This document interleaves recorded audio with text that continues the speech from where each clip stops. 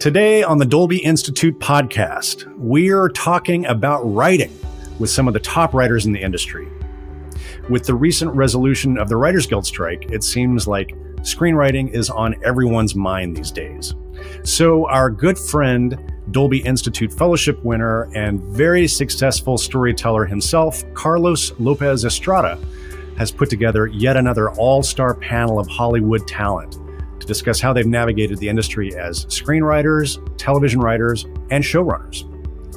Today's panel includes the writers of some of your favorite shows, including Grey's Anatomy, The Newsroom, BoJack Horseman, Westworld, and many others. These talented writers have not only enjoyed enormous success in our industry, but have also brought their fresh perspectives, which have been missing for a long time in Hollywood, including narratives that have focused on Asian Americans, women, Latin American, and Native Americans, just to name a few. This is another installment in our Satellite Sessions series, which were recorded as live webinars, which we're bringing to you now in partnership with Anti-Gravity Academy and the Coalition of Asian Pacifics in Entertainment. Once again, we are extremely proud to bring these conversations to you, filled with real-world advice, as well as the origin stories behind each one of these artists, all with the aim to provide essential knowledge for navigating the film industry as an emerging writer, filmmaker, and storyteller. Take it away, Carlos.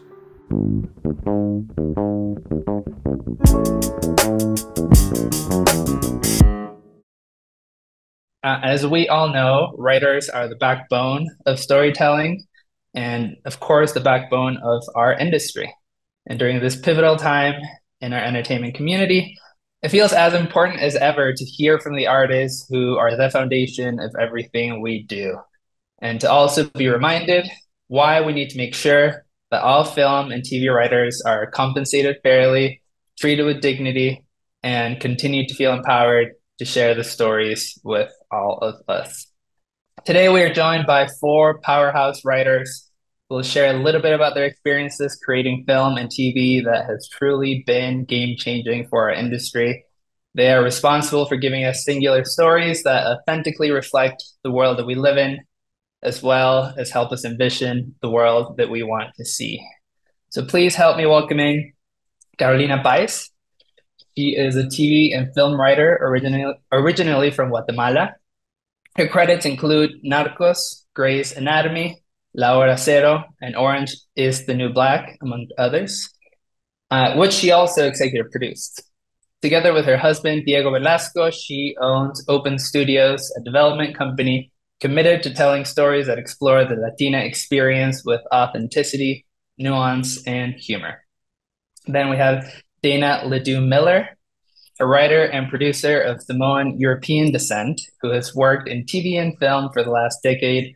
She's a graduate of the University of Hawaii at Manoa and co-founder and board chair of the nonprofit Pacifica Entertainment Advancement Committee, or PEAK. She has written on television shows such as The Newsroom, as well as showrunning Thai Cave Rescue, and is now behind the live-action adaptation of Disney's Moana, which we're all very excited about. Then we have Joanna Kahlo, who is an amazing writer whose credits include the Emmy-nominated Beef, Golden Globe-winning Hacks, The Babysitter's Club on Netflix, Amazon's Undone, and 6 seasons of BoJack Horseman. Great show. She's also co-showrunner, executive producer, writer, and director of FX's hit show, The Bear. Hello, Joanna. And last but not least, we have Charles Yu, who is the author of 4 books, including Interior Chinatown, which won the 2020 National Book Award for Fiction and was just adapted as a television show for Hulu, which he's also showrunning. He's been a part of shows such as American Born Chinese, Westworld, and Marvel and FX's Legion. His fiction and nonfiction works have appeared in The New Yorker, The New York Times Magazine, The Atlantic, Wired, among many other publications. So as you can see, we are joined by incredible, incredible talent. Thank you all so much for coming here today and giving us a little bit of your time. Today, as we know, it's Labor Day in the US. And I'd first like to start by acknowledging the incredible labor movement that is currently happening with the WGA and the SAG strikes. Could you give us a little bit of insight into what the last couple months have been like and any particularly meaningful conversations that have emerged amongst either your colleagues or your communities? It's been a challenging few months, and I think we all know enough about it that I won't really go into the details. I think for me, what's really been kind of inspiring is to see how it's hot labor summer, right? And it's not only what's happening with the WGA, what's happening with SAG, but also we're really seeing how labor movements are popping up everywhere, and we're really, I think, a lot of us for the first time appreciating the amount of change that has to happen, not just in our industry, but sort of worldwide as a culture. The gulf that exists between the people who make a company run and the people who are running a company is so great. And so much of the pay issues are even graver than what they are in our industry. And it's been really good to be able to talk about those, not only on the picket lines, but to see how they're popping up on the headlines. And I think one of the conversations that has really resonated with me that I've been hearing a lot is the realization about how vertical integration and monopolization has really created this unsustainable system. It's a model that puts profits over people. And it's really inspiring to see how so many of us are coming together across different industries to try to rectify this. And, it is my hope that we are powerful together and that we can actually put a dent on this and start to make some change. I think it's beautifully said. And I think like on my good days, I feel so proud and that also that it is this like moment for, like you're saying, for all of us to come together. And that's the only way that it's going to change. And I really believe in that. And I believe in the fact that we've all been pushed so far that we now have to push back. I think, I have real fears and concerns about the vertical nonsense and like how bad it's gotten. And I think, we appreciate all the support from everyone else for not just the Writers Guild fight, but the fact that these are like really, really bad, American problems at this point. And hopefully we're doing our part to make some changes. During this challenging period, what is one thing that gives you hope, or one thing that you've noticed just in terms of a shifting perspective around the importance of writers and their fair treatment, their fair compensation? Dana. I don't know if writers will ever get all the things fairly that they deserve, but what I've been really inspired by, and what I think is really important, is that so often we're in silos in this business and we don't interact with each other as much as maybe we should, because there's a lot of introverted artists out there. And I've just been really inspired by getting out on the picket line and just having kind of those barriers be dropped and having conversations with other showrunners and other writers and realizing like, oh, we've been through the exact same experiences and I had no idea. There's so many things that I've been through that I felt so alone in. And I think getting people together and actually having conversations has been really powerful and something that will hopefully sustain us moving forward, because I think there's a lot of people in this business that want things to change, but we didn't know who the other people were, and there's power in numbers. I totally agree with what Dana said. I felt a lot of things during the experience of production, and then I thought they were unique, and then reading other people basically having the same experience doesn't feel like a coincidence. It feels like by design. The other thing is I don't live in LA really. I live a little bit outside the bubble. And so like none of my neighbors or people I deal with daily, interact with daily, have any connection. Nice. But the thing they keep asking, well, one, it's nice because they're like, oh, this is what you do. Like you make the shows, and two, like, can you guys make some more shows? Like we want our shows. So that's nice. Like people are waiting for it when we get back to it. Thank you all for showing up and continuing to share your stories with us, because I feel like the more that we learn about them, the more we understand what it is to exist as a writer in our industry.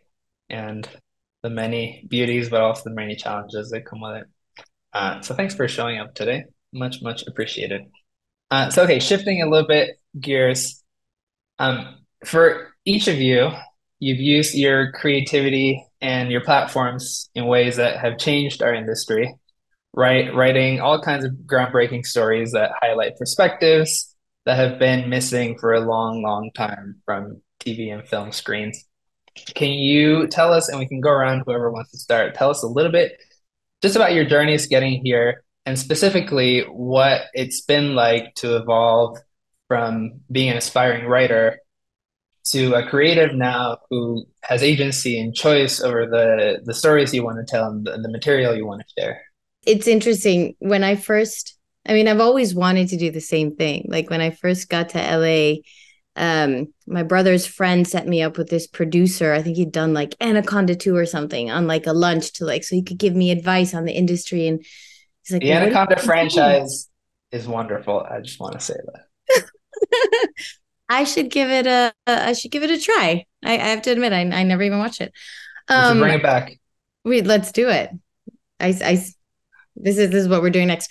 Anyway, we went to lunch and he was like, so what do you want to work on? And I was like, I want to make independent, political, Latin American, revolutionary films. And he was like, wow, I don't think you're in the right place to do that. I think you're going to have a very hard time making a living. My wife is a TV writer and, she says that's a really good way to make a living. Why don't you try that? And I was so offended. I was like, how dare you? I've got integrity and I have things to say. Cut 2-3 years of, PAing commercials and translating scripts and doing all sorts of stuff. And I was like, I have an idea for a TV show.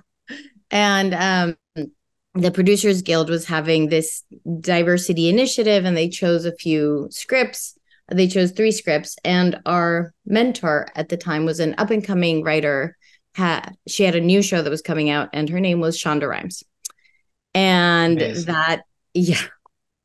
So I really lucked out. And, I to be fair, I put a lot of work into that script and into that program because I knew this was my shot. And I stopped planning my wedding. I didn't sleep. I gave it everything. And she saw something in me and brought me on board onto Grace.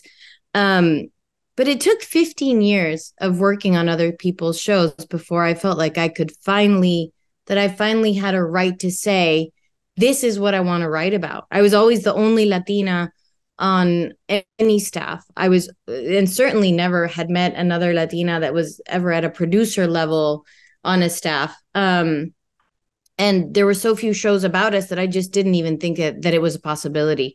So, and I have to credit Genji Cohen, really, who did the creator of Orange is the New Black, who after the show wrapped, we started producing together and Netflix wanted me to do a show about immigration. And she was the one who encouraged me. She was like, what do you want to write about? So I was like, this is not what I want to say. I want to talk about other things. And so she's like, what do you want to do? And so that's how I started to really go back to who I was originally and the reason that I got into this in the first place, which was to tell these radical, political, independent Latin American stories. And finally, some people are listening and let's hope they're still listening when the strike ends. We'll see. I think they'll be listening more than ever. How have I used my platform? I still feel like I'm trying to make space for myself to tell stories that I want to tell. I was really on the cusp of getting some projects through. I felt like right before we went to strike, like literally like 2 days before. And that was really frustrating. But part of this for me has been a journey. I think when I first started writing in TV, I wasn't confident in claiming my own identity as a someone person. So I think part of that, my growth as a writer and my growth as a person have kind of like gone parallel to each other. And so as I have claimed more space for myself and allowed myself to actually fully be like who I am, I think I've started to push more for the stories that I want to tell and actually like take ownership of that. But part of that journey has also been like recognizing that I'm in spaces often where I am telling other people's stories. And so how would I feel if I was in that position, if somebody was telling my story? And so I try to take a lot of care and put a lot of thought into holding someone's story and really showing it the respect and nurturing that I would hope somebody would have for telling my story. But hopefully when this is over, those pilots that we turned in will just go straight to series, and we will tell all the stories that we've been trying to tell for the last few years about the Pacifica people and diaspora. But, I'm not going to hold my breath, but I'm excited. You will. I had a very similar experience to Dana when it comes to acknowledging who I actually am and becoming a writer. And I feel so grateful for that. I don't think I would have been able to kind of detangle the sort of weird Americanization that was put on my mother. And then sort of the time I spent in New Jersey, which made me think I was just an Italian person. If I had not had the chance to sort of write those stories and write, just really focus on female stories, and that became sort of autobiographical. And then I was like, oh, this is not a white lady, this is a brown lady. And I kind of had to find my way through that. But I think my main focus has always just been female stories. And it really still is. I think I feel so lucky to always be able to think about, diversity, but I still think we have a long way to go with women on television and in movies. And I feel like whenever I have a meeting and someone says, what do you want to make? I say something with a woman and they go, what if not? And then you're like, oh, okay. Like everyone's so excited to be like, what do you want to make? And I'm like, female stuff. And they're like, no, or like, there's murders, so, and again, I love murders, but I think I still feel like I'm pushing a female agenda, which is so funny to me because I've been here for so long doing the same nonsense. And I haven't done as well as I want to, and I'm going to keep working on that. But I just to go backwards, I will say I was an assistant. I dropped out of college and became an assistant on a TV show, kind of through I was in college and they said, why don't you find an internship? And then the internship asked me to stay, and then I did, and then I did end up getting my degree, but it kind of threw me into this world of working in production without really thinking about where it was going.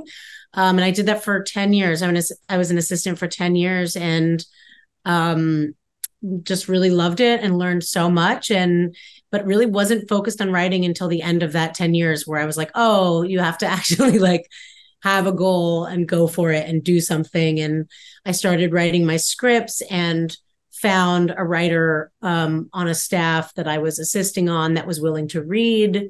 And he gave notes, and it was John Embaum, who had written on Veronica Mars, which I loved so much. And again, female focused. And even though it's funny, it was a man that had written on a female focused thing, that was as close as I could get. And so he read it, and then he let me be his assistant on a pilot. And then when that pilot was picked up, I was staffed. And so I very much came in through the just work. And then you start as a staff writer, and then you work. And so it's like, it kind of takes me 10 years in every job to get to the top.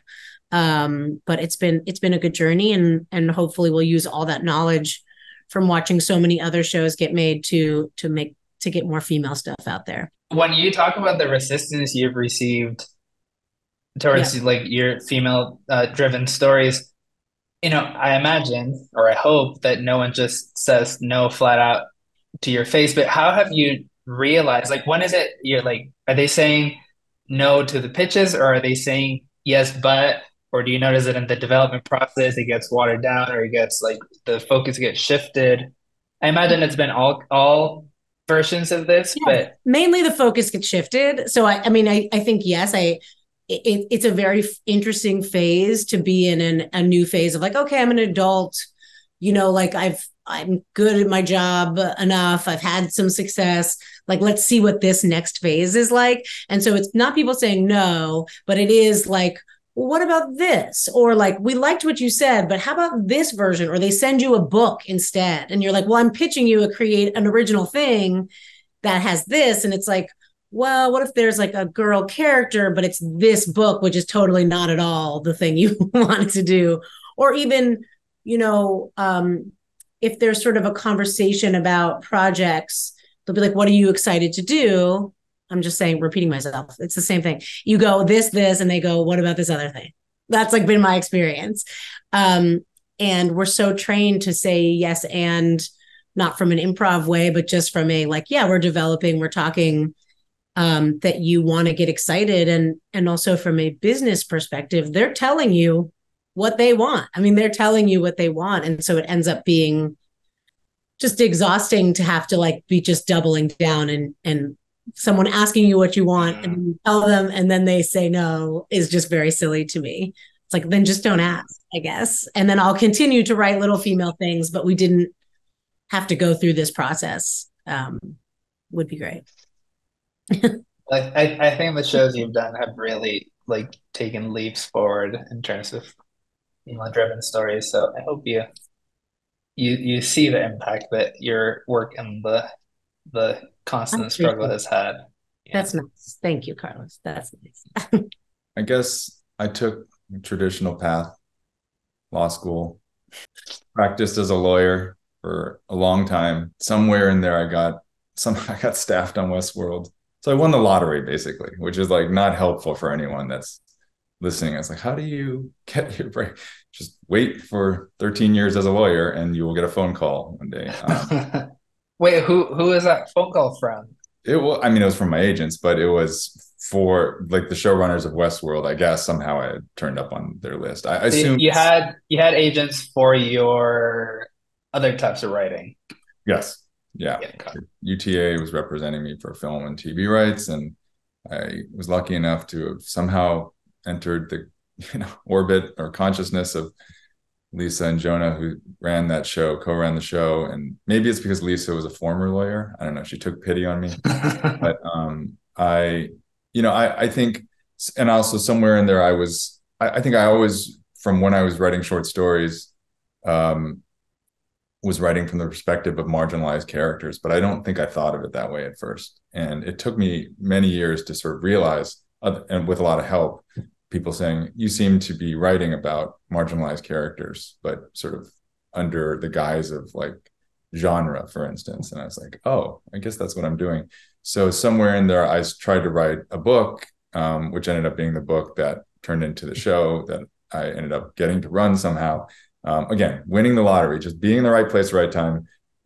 Can't beat it. As a recipe for success, just be the luckiest person on earth. Yeah, it took a long time. But so, I guess I didn't explicitly set out to write in like an Asian American voice or story. It just was something that grew organically from something that felt like, write the book that you want to read or write the show that you want to watch. I guess this was like sort of try to create the voice that you feel like is there somewhere, but hasn't been like given an outlet yet. So that was the main character of that book. So I think that's sort of the path. And then, I don't know if other people feel this way, but the sort of imposter syndrome kicks in of like, am I really the representative of this group that I'm being asked to speak for? Do I really have the body of knowledge or just general intelligence or wisdom to be saying anything of use about this? But, I try to come back to not thinking about it as a platform for a message, but the story I'm trying to tell, the characters and sort of their inner lives, that sort of comes back to that. I think you started answering my next question, but I'll ask it. We'll go in reverse order. And if you feel like you've said everything you need to say about the matter, you can just pull a skip card. But could you talk a little bit about the different processes you follow for finding, or the way you have found stories, whether it's material that comes from a personal place, stories that you stumble upon, or projects or creatives that you've been paired with? Like, what goes into the decision-making process in terms of like, this story is worth pursuing? Is it instinctual, like guttural reaction, or do you put it through like an intellectual filter? So, okay, we'll start with you, Charles. And again, if you feel like you just answered that question, feel free to skip. I'll give you a short-ish answer. I think the first part is just to be real. At the beginning, and this isn't necessarily your question, but like when I'm getting staffed, it's like, who will hire me, right? I don't have any agency. And of course, there's still maybe some selectivity in that of like, would I be terrible at this? Could I add anything to that room? If and when agency starts to creep in, I guess, I'll be honest, at first, both in fiction and in like TV film areas, like when I was younger, like a lot younger, it was like, what's going to seem like makes me seem smart? Like what I just wanted to be clever. That was like my 20s. My 30s was like, what would I be proud to show my kids or something, my wife, I guess. And then now I'm in my 40s. And it's like, what would I be willing to spend multiple years of my life on, because I feel the mortality. And so the clock is ticking. What is this worth it? Because it's going to be years of my life. In success, it'll be years of my life. So that's sort of my decision. Sorry to be such a bummer, but no. You're truth telling. All instinct, no intelligence is my answer. I think like great. But I think also like if I don't feel that thing, I can't do it. Like there is no intelligence for me personally that can like, there's no amount of screenwriting books or whatever that can teach me how to write a thing that I don't feel inside of. Think about like how many stories you have to come up with, how many versions of things. I think it just you have to feel it. And I very much agree though with Charles, which is like, now that I have kids, I'm like, it has to be great. It has to feel special. It has to feel worth it. I've always been of the mind, which is if this show already exists, I shouldn't make it because it already exists. So I don't need to add another like lump onto the content pile. But I think even more so now, you're like, okay, this is valuable time away from my other job of being a mother. And like, it better be worth it. It better be worth it, not financially, financially too. But like, worth it. But I think for me, it just starts from a feeling or an excitement, or a chemistry with a person, which I think is true about everything I've done. I realize I didn't really answer your first question before, but I'm going to weave it in here now. But basically, great. Most of I started in production as a PA for a long time. And then I got my break on the newsroom, which is probably not a show that I would have ever gravitated towards. And people hate to hear that because the people are obsessed with Aaron Sorkin. And I was like, I've seen A Few Good Men. So I really didn't know what I was getting myself into. But I was really fortunate in that from there, I was very conscious of and was constantly told, like, this job may be your last, like at every turn. And so I was very practical. It's such a stressful way to go about your day. Well, I feel like especially, I remember I got my first staff job at 29 and an older writer told me, you have till you're 40. Whatever you are at 40, that is the peak that you will go in your career. And I was like horrified by that. I'm 40 now. Thank you very much. And I no longer believe in that. But, I think it was really motivating. And I was really fortunate in that I just kept working and very consistently. One job would that job would turn into another job, which would turn into another job. It wasn't like my agents putting me out there. I was just very fortunate to kind of roll off into the next thing. And so for the first 7 years of my career, I wasn't really thinking about what I wanted to write. Like I would approach each job and try to find my own connection to it, usually from a place of I really gravitate towards thinking about story in terms of what do people believe and how does that affect how they move through the world, whether it's like faith or, politics or just like what they believe about themselves. And so I try to find that piece of every puzzle that I can work with, I think in every show. And I've worked on some shows that it's a struggle, but I won't name them. But it's only been in the last couple of years that I feel like I've been able to have more agency in those choices, but I still gravitate towards those same things. Like, I want to tell stories about Pacifica people because I want to create more opportunities for other storytellers to get to join in and have opportunities, make the road a little bit easier. But within that, I'm like, well, how can I talk about mental health and how that affects the world? Or how can I challenge somebody's belief in something, no matter what it is? And so hopefully I'll get those opportunities. But I think you can find a point of empathy in every story you're telling. For me, that's really what's important. How can I empathize with even the worst person in this? And that makes it possible to tell even some of the dumbest things that I've had to write in my career. As I was saying before, like, to me, I've always really gravitated towards stories about history and politics, mostly because I feel like there's so many things happening out there, or that have happened out there, that we don't know about. And I would like to very naively believe that if more people knew, these things wouldn't happen again, or that they would be different, or at least that there would be a little bit more empathy in the world for other experiences. And so when I'm looking for a story, to me, it's really about, what does this story have to say? And am I the person to say it? And does it move me? And, like John and Charles were saying, it's going to be years of my life. It's going to be so much sacrifice. My kids are not going to see me. What is this worth it? Is this a story that I want to see on my tombstone? And sets the bar pretty high. But there are a lot of really great stories out there, whether it's that I heard it on This American Life, or that I read a book about it in college and it really stuck with me. Or sometimes I have producers that have approached me with a story that is so moving that I can't get out of my head. And I'm like, weeks later, I'm like, okay, that one, I can't see the world existing without this story out there. And so those are the stories that I'm gravitating towards and that I'm trying to bring to the world.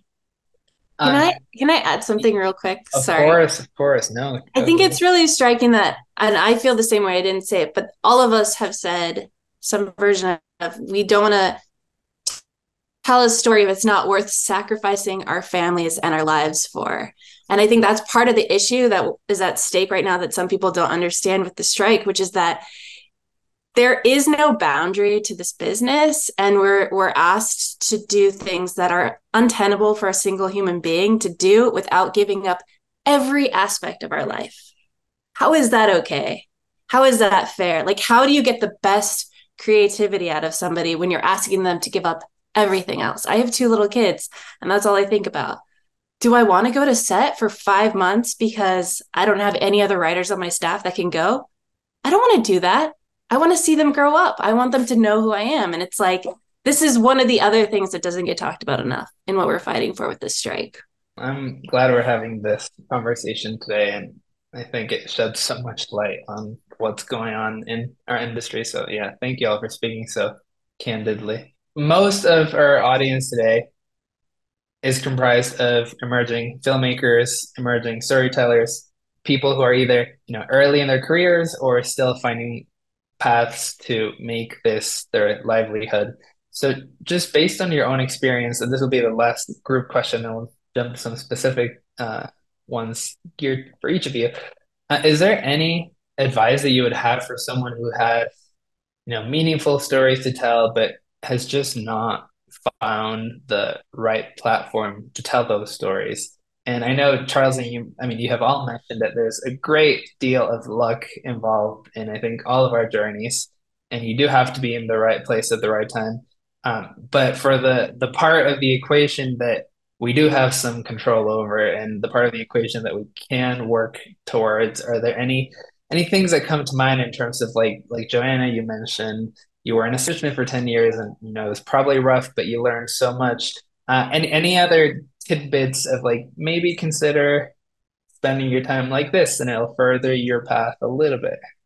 Well, I think we're really lucky that we're writers and that technically we don't need anyone else. I think if you know, and I'm sure that there's a lot of emerging directors out there and actors out there. And it's, I think, a little bit trickier to get your own project started, but as a writer, you have the tools at your disposal.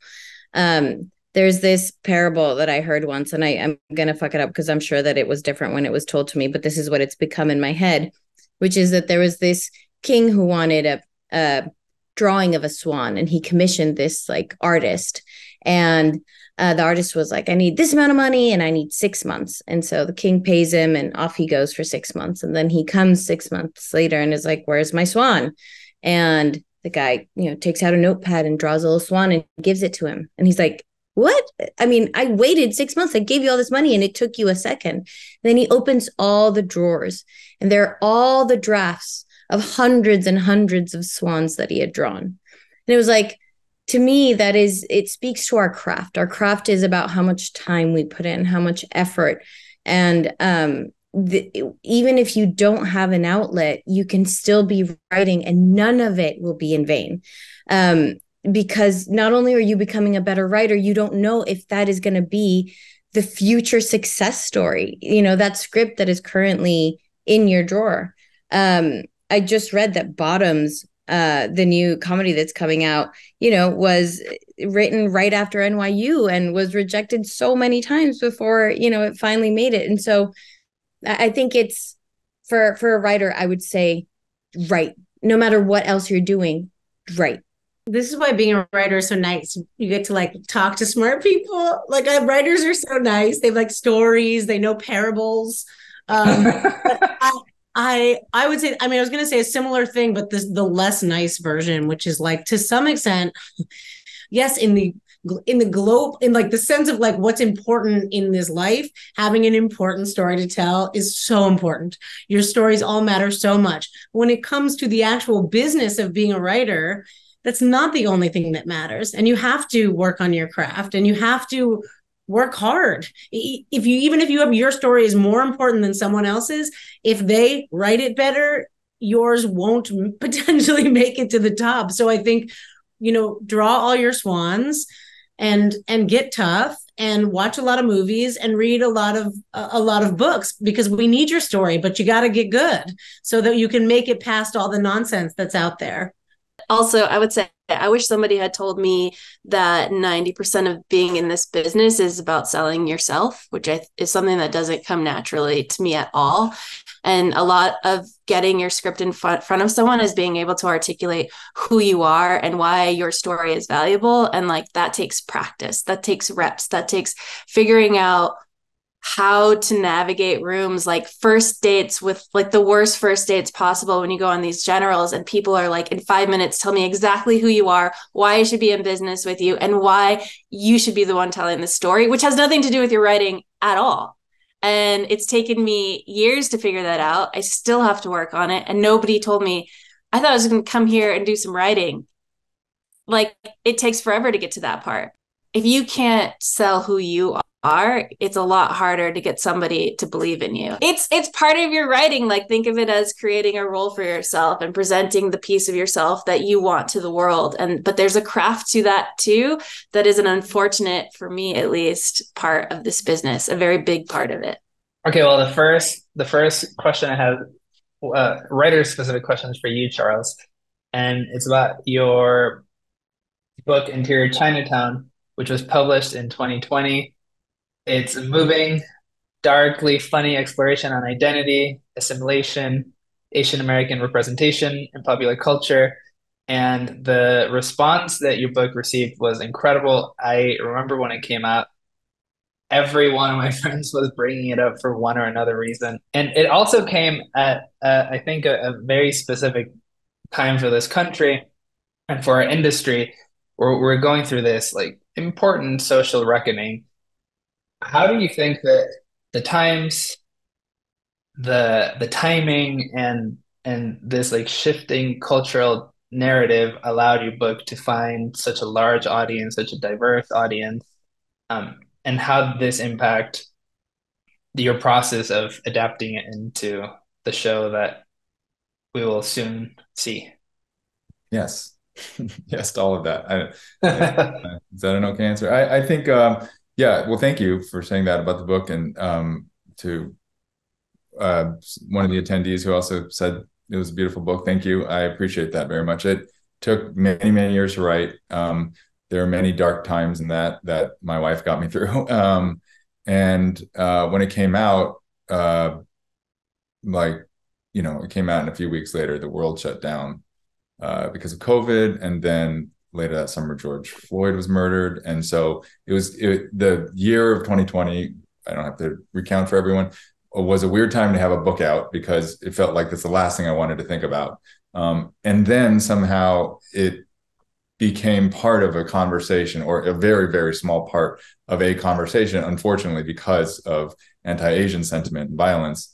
And I guess, that's both the worst and the best possible reason to be talking about a book, is that it matters to people's lives, and it's touching on something that's actually relevant in the world. And at the same time, it matters to people's lives, and the stakes are literally, people's health and safety. And so I don't think I think I'm sort of talking around the question. I'm not sure. It's No. I think in one way it also just made me realize it kind of connects to the last question, which is it's really interesting to hear all the other panelists talk about how they select what they write on, what matters to them. They've all, if you look at their bios, they've all created or worked on shows that are huge hits, but to my mind, if you looked on paper, wouldn't be immediately obvious. In other words, like they're not necessarily like dummy proof commercial projects. It's not the what, it's the how. It's the how well it was written. It's how well it was told. It's that I think any story can be told that way. And so I guess connecting it to my book is there are many points at which I thought this book is for no one. It's too weird. It's very meta. It's like written as a screenplay. It's very weird, and it's in second person. And the only thing that could kind of keep me going throughout that was that I had to tell the story for the characters, that it was like the story has to tell itself. And I also think it in a weird way connects to your other question, Carlos, which is I also feel like I didn't have a platform for that. I mean, I had a publisher, so I guess that's a platform, but I'm glad that book didn't come out any earlier than I'm glad it took me that long to write, because if it had been second draft Goose, it would have been a disaster. If somehow I had convinced someone to publish any of the first 500 drafts of that thing, it would have been a disaster. I do think for an emerging filmmaker or artist, it sometimes is important to keep and I think I'm just repeating what Joanna and others said, but like your platform and your voice at about the same level. Like you don't, if you're open mic night ready, then you don't want to play the arena, even if someone gives you the arena. You will get there if you keep working hard, but it's sometimes for your own good that like you develop and for me anyway, like define what a win is appropriately. Like take a small win, make it about your work, not about because hearing you all talk is inspiring, and you remember, oh yeah, writers are artists and they're sincere and dedicated. It's not like this kind of stereotype from the movies of pitching something that you wrote on a napkin on the way back from your lunch. You know what I mean? Like that's not what any of these people are talking about. So I can't wait to see what you've done with the show, and I think it's going to come at a time where we really need to hear these types of stories. So I'm glad that you've continued to bring your stories into multiple mediums. When does it come out, by the way? Do you know? I do not know. Yeah. That is a big black box of mystery for me. Yeah. Well, so soon. Dana, you spoke a little about this a little bit ago. But in addition to your writing and your producing work, you helped found Peak to support Pacific creatives in Hollywood and to create more accurate representation for Pacific Islander representation. So can you just share a little bit about your experience cultivating this organization and how you see these efforts continuing to be pushed further in the next couple of years? For years, I was the only person from the Pacific in any of the rooms that I ever walked into. And my agents didn't even understand what that meant to be someone. They were like vaguely aware of Dwayne Johnson, but that was like all they knew. And that couldn't be less of my experience of the world.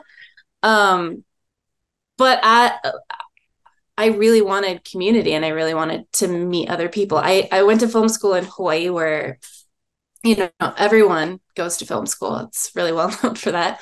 And I knew people who were making amazing work out there, but I didn't know anyone out here. And I really wanted to try to bridge that gap, but I didn't know how. And I kept waiting for somebody to do it for me. But then it was actually through Sundance, and I was in a panel, and I met some people who were feeling similarly. And it's like, there are some amazing AAPI groups, but the PI sometimes gets lost in the mix. And so we really wanted to create a space for ourselves. And so Peak was born, and I was like, oh, I just want to help some writers, with the help of Cape, by the way. They've been very inspirational, and they've helped us a lot figure out how to navigate the politics that I had no idea existed in the nonprofit world. But really, we want to create opportunities for other people, emerging filmmakers from the Pacific. There are so many talented people. And like me, they don't always have the tools. We don't come from traditionally like film and television backgrounds and families. So there's no pipeline. There's not a lot of information. So we're like trying to really set the groundwork for the future, and then also hold studios accountable for how they represent us. Because it hasn't been great so far. And it's really amazing to have started to have a place at the table to have those conversations and to challenge the way that we're represented.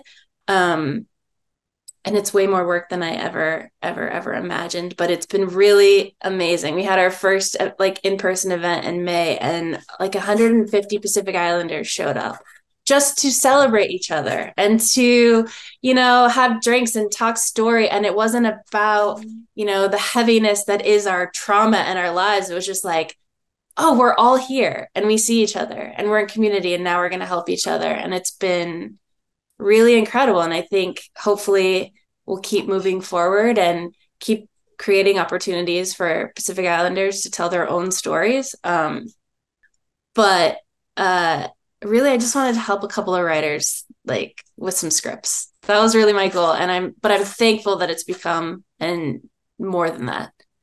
Sounds incredible. Carolina, in a very similar vein, you are involved with numerous initiatives such as groups and databases supporting Latinx, Latine writers, particularly female identifying and non-binary writers. Can you also share a little bit about your efforts and the impact that you've seen thus far?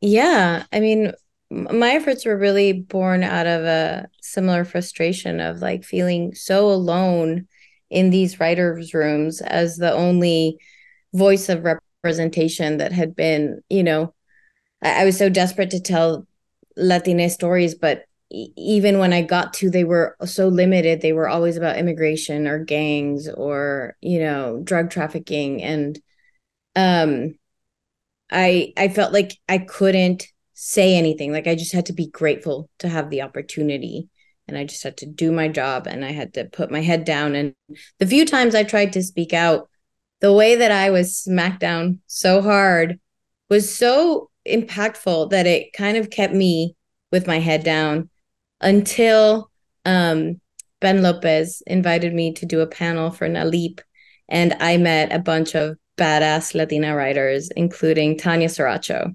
who not only was so unafraid to say all the things, she just, she just vibrated with this energy of change and of like empowerment. And she put a group of Latina showrunners together, and being in community, it was called the Untitled Latinx Project. And what it did is that all of us that had felt so alone realized we weren't alone, and that we had a really strong voice, and that we had an influence, and that we could speak. And even just hearing them say the same things that I'd been feeling made me feel completely different, so that I started to speak to power in a different way. And I started to demand things differently. And to my surprise, people started to listen. And it was really gratifying. We wrote a letter to Hollywood, with 5 tenets of what we believed were necessary for adequate Latina representation. We got a bunch of people to sign it. And whether or not the letter made a difference, which I hope it did, we sent it to, studios, agencies. To me, what it did was it made me understand what I'm okay with regarding representation, and what I demand when I take jobs and when I am talking to other people about my own work. And so that to me has been sort of paramount. And really quick, the 5 tenets are: no stories about us without us. If you're going to write a story about the Latina experience, make sure either the writer, the director, the actor, make people involved, so that we are not just an afterthought in that story. Greenlight our projects and make a plan for a demographic parity. Do away with repeating levels. A lot of writers would start at staff writer and get stuck there because, the studios would pay the staff writer level because it was a diversity initiative gig. Represent all aspects of our culture. We aren't just our trauma. We aren't just specific aspects of our culture. We have so many different stories to tell. And hire us for non-Latina projects. We are not just people who can speak to the Latina experience. We're also Americans that can speak to a universal experience.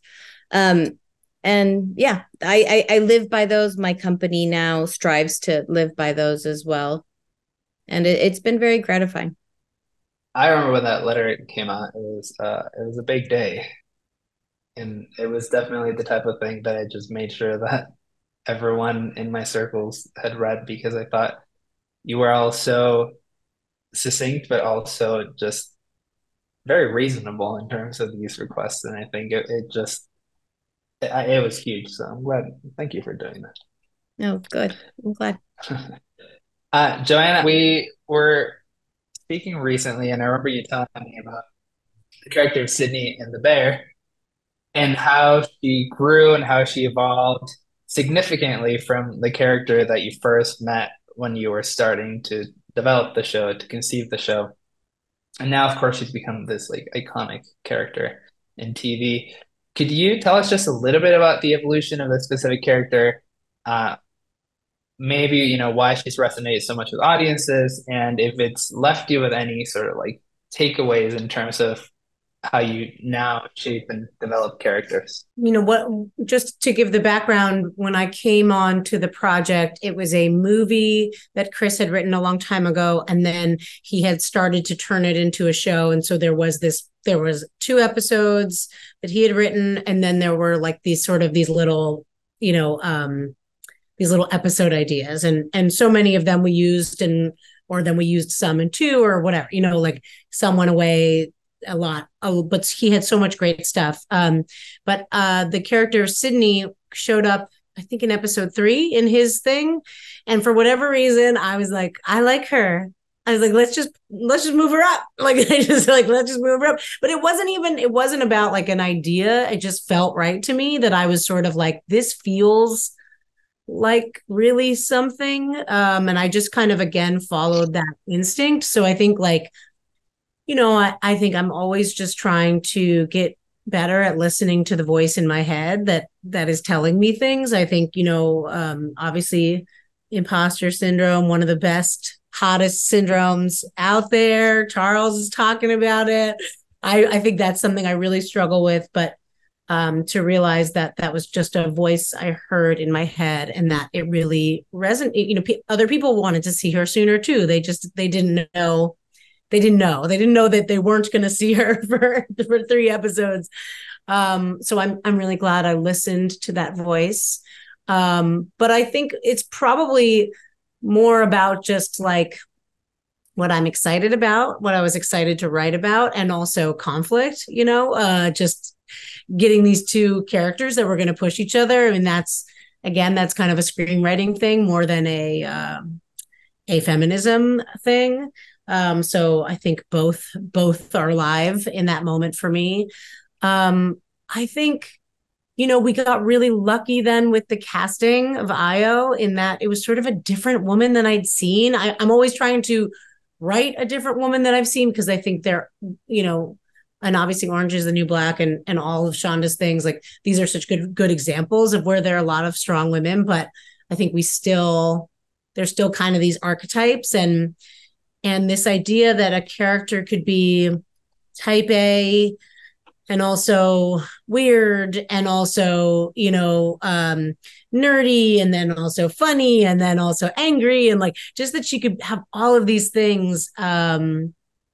That felt really exciting and a lot of that was alive in the writing but it only happened because of Io. Like she brought this next level to how funny she is, how smart she is, how angry she is. And so, I mean, I think that's an interesting kind of, again, the takeaway is try to get the best cast you can.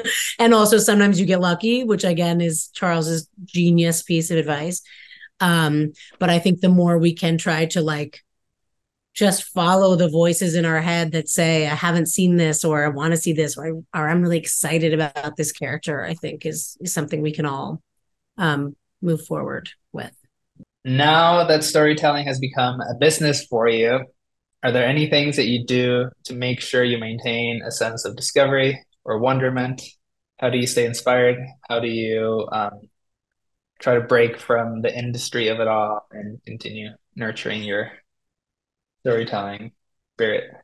I still love film and TV. Like I despite working in it, I'm jaded by it in certain ways when I'm at work, but I still love nothing more than going to an amazing movie and the feeling that it gives me. And I am so transported. And if anything, being in the industry and working in it for so long has given me such appreciation for things that are beautifully crafted. And when the twists are perfect or the character really just made me feel, I am so transported still. Like I still have that same awe. And I hope I always do. And I think if I stop having it, I might just stop doing what I do. I try to leave LA as much as possible. I don't find this, I mean, I grew up in Southern California, but I don't find this place particularly inspiring. And I feel like Hawaii is a very safe place for me, which I'm very fortunate to be able to go to. But like just being around, my husband's not in this business. So being around people that don't care what I do, which is most people in my family and my life, I think is really helpful because it forces me to talk about other things. And I find that there's a lot of magic in that. Yes. Don't get out of here.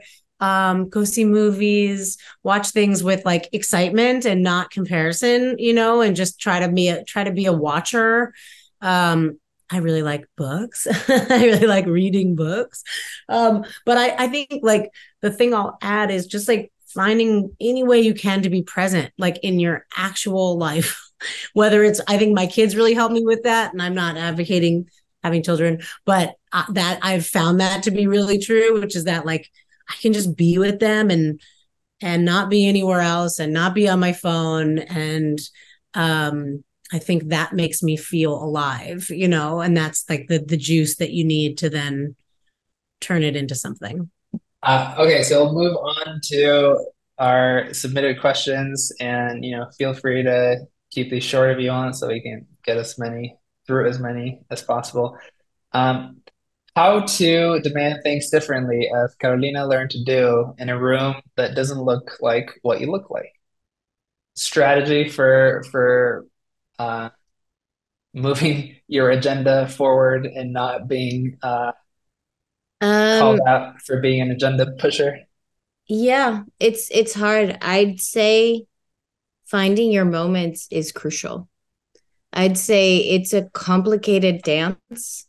I think part of the reason I would get smacked down is because sometimes I was confrontational. Sometimes I would say things that would make the showrunner feel defensive.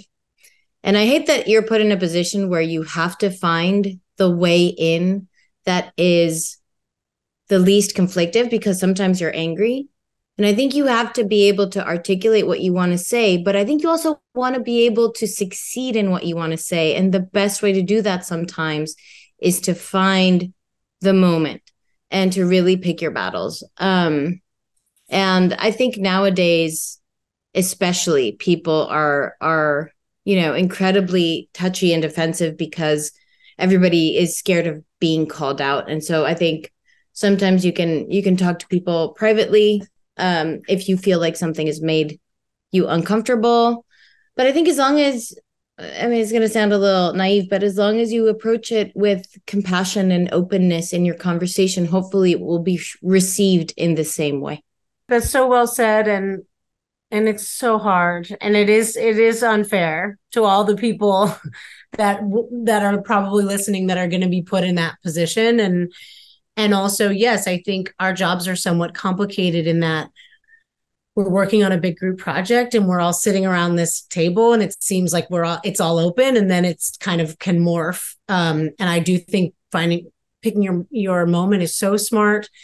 And yeah, trying to look, there's the part of us that gets to say something offensive, and we are angry and we want to say that out loud. That has value. And then actually getting what you want also has value. And so I think it's deciding kind of what you want to do. Can you pitch a story that's different? So you're not just criticizing, but you're saying, what if we did it like this, right? It's like you're using your craft to kind of go around the bend, and you have to just sort of go back and forth between which need is stronger right now? Do I have to say this thing out loud? Is it important for me to say that what you're saying is wrong? Or do I want to really try to make change in this story? And then is there a way to make that happen? Do any of you have any hot takes on AI? Is it all bad? Have you used it productively? I have not used it. I will never touch it. I think it's really bad. But I'm also old. But I've seen a lot of Terminator movies. I'm not going in. Are there any books other than the widely known screenwriting books that you would recommend for a writer who's trying to find their way? I think the one book that I sometimes recommend to people is Walter Murch's book on editing, In the Blink of an Eye, which is a little bit of a roundabout way to get to something. But for, I guess, the filmmakers of the audience, probably people know it. But for writers, I actually think it's sneaky useful as well. That is great advice. And I do think that editing in particular, but other areas of filmmaking are probably really, really good for writers to be better rounded and understand. If you're a writer, find a way to get on a set, even if it's like a student film or a short film, and just like really appreciating the work it takes to make something is really important. I've been in a lot of rooms where writers had never been on set, and like you're pitching things that are unfeasible for a 5-day shoot and like can't understand why that's possible. And like it creates compassion for the people you're asking to do this to, which I think as a leader goes a really long way. Do you have any advice or tips or tricks for pitching? I'm sure this could be a whole hour-long conversation, but any that come to mind that's just like... Beta blockers. Great. I was very, very bad at pitching for a very, very, very long time. And it was awful. It was fucking awful. And I also think like I'm not a performer, I'm a writer, and I should be allowed to be a writer. And I think it's very unfair that I'm expected to speak. Like, I just think it's really a trick. All that being said, one, I only pitch things that I like, which is like a new thing that I tried about 5 years ago. Like I was pitching what I thought I was supposed to pitch, and it never came out good because it wasn't real. It was like, I couldn't sell it because I didn't believe it. And then also just practice, just write it down, then say it out loud, and it'll sound weird. And then you make it sound better. And then you practice and you practice and you practice. And then last, I love pitching on Zoom because I can just fucking read off the screen. It has been like life-changing for me. I don't know what I'm going to do when they make me have to go into a room because it's such a cheat. I can read and I can make it seem like I'm talking to them. But practice, you know. That's great advice. Charles, believe it or not, we have a 40-year-old lawyer trying to break into the business. Right. This person feels the crush of time these days. Any advice or recommendation or resources would be invaluable. Wow, that's a lot of pressure. That is a lot of pressure. I was 39 when I was in the Westworld room, and so I feel you. Advice or resources? I mean, this is going to sound crazy, but I feel like maybe the worst thing to do would be to like try to make up for lost time. I think use your experience as what you have actually, and don't try to be the 26-year-old staff writer in the room, because you're not going to be as cool as that person. You are not.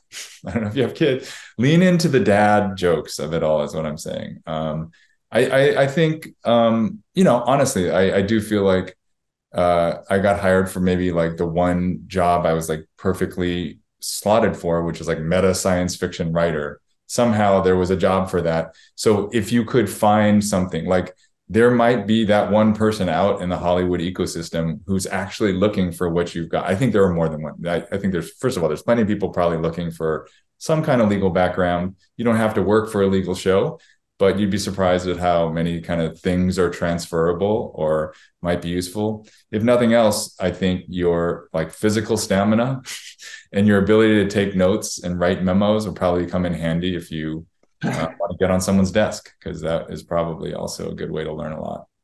Do you all feel like there's any specific type of story right now that is being overtold in film and TV? It's a little controversial of a question, but rich people's stories. I'm just over it. Any thoughts on Zoom rooms? Are they sticking around?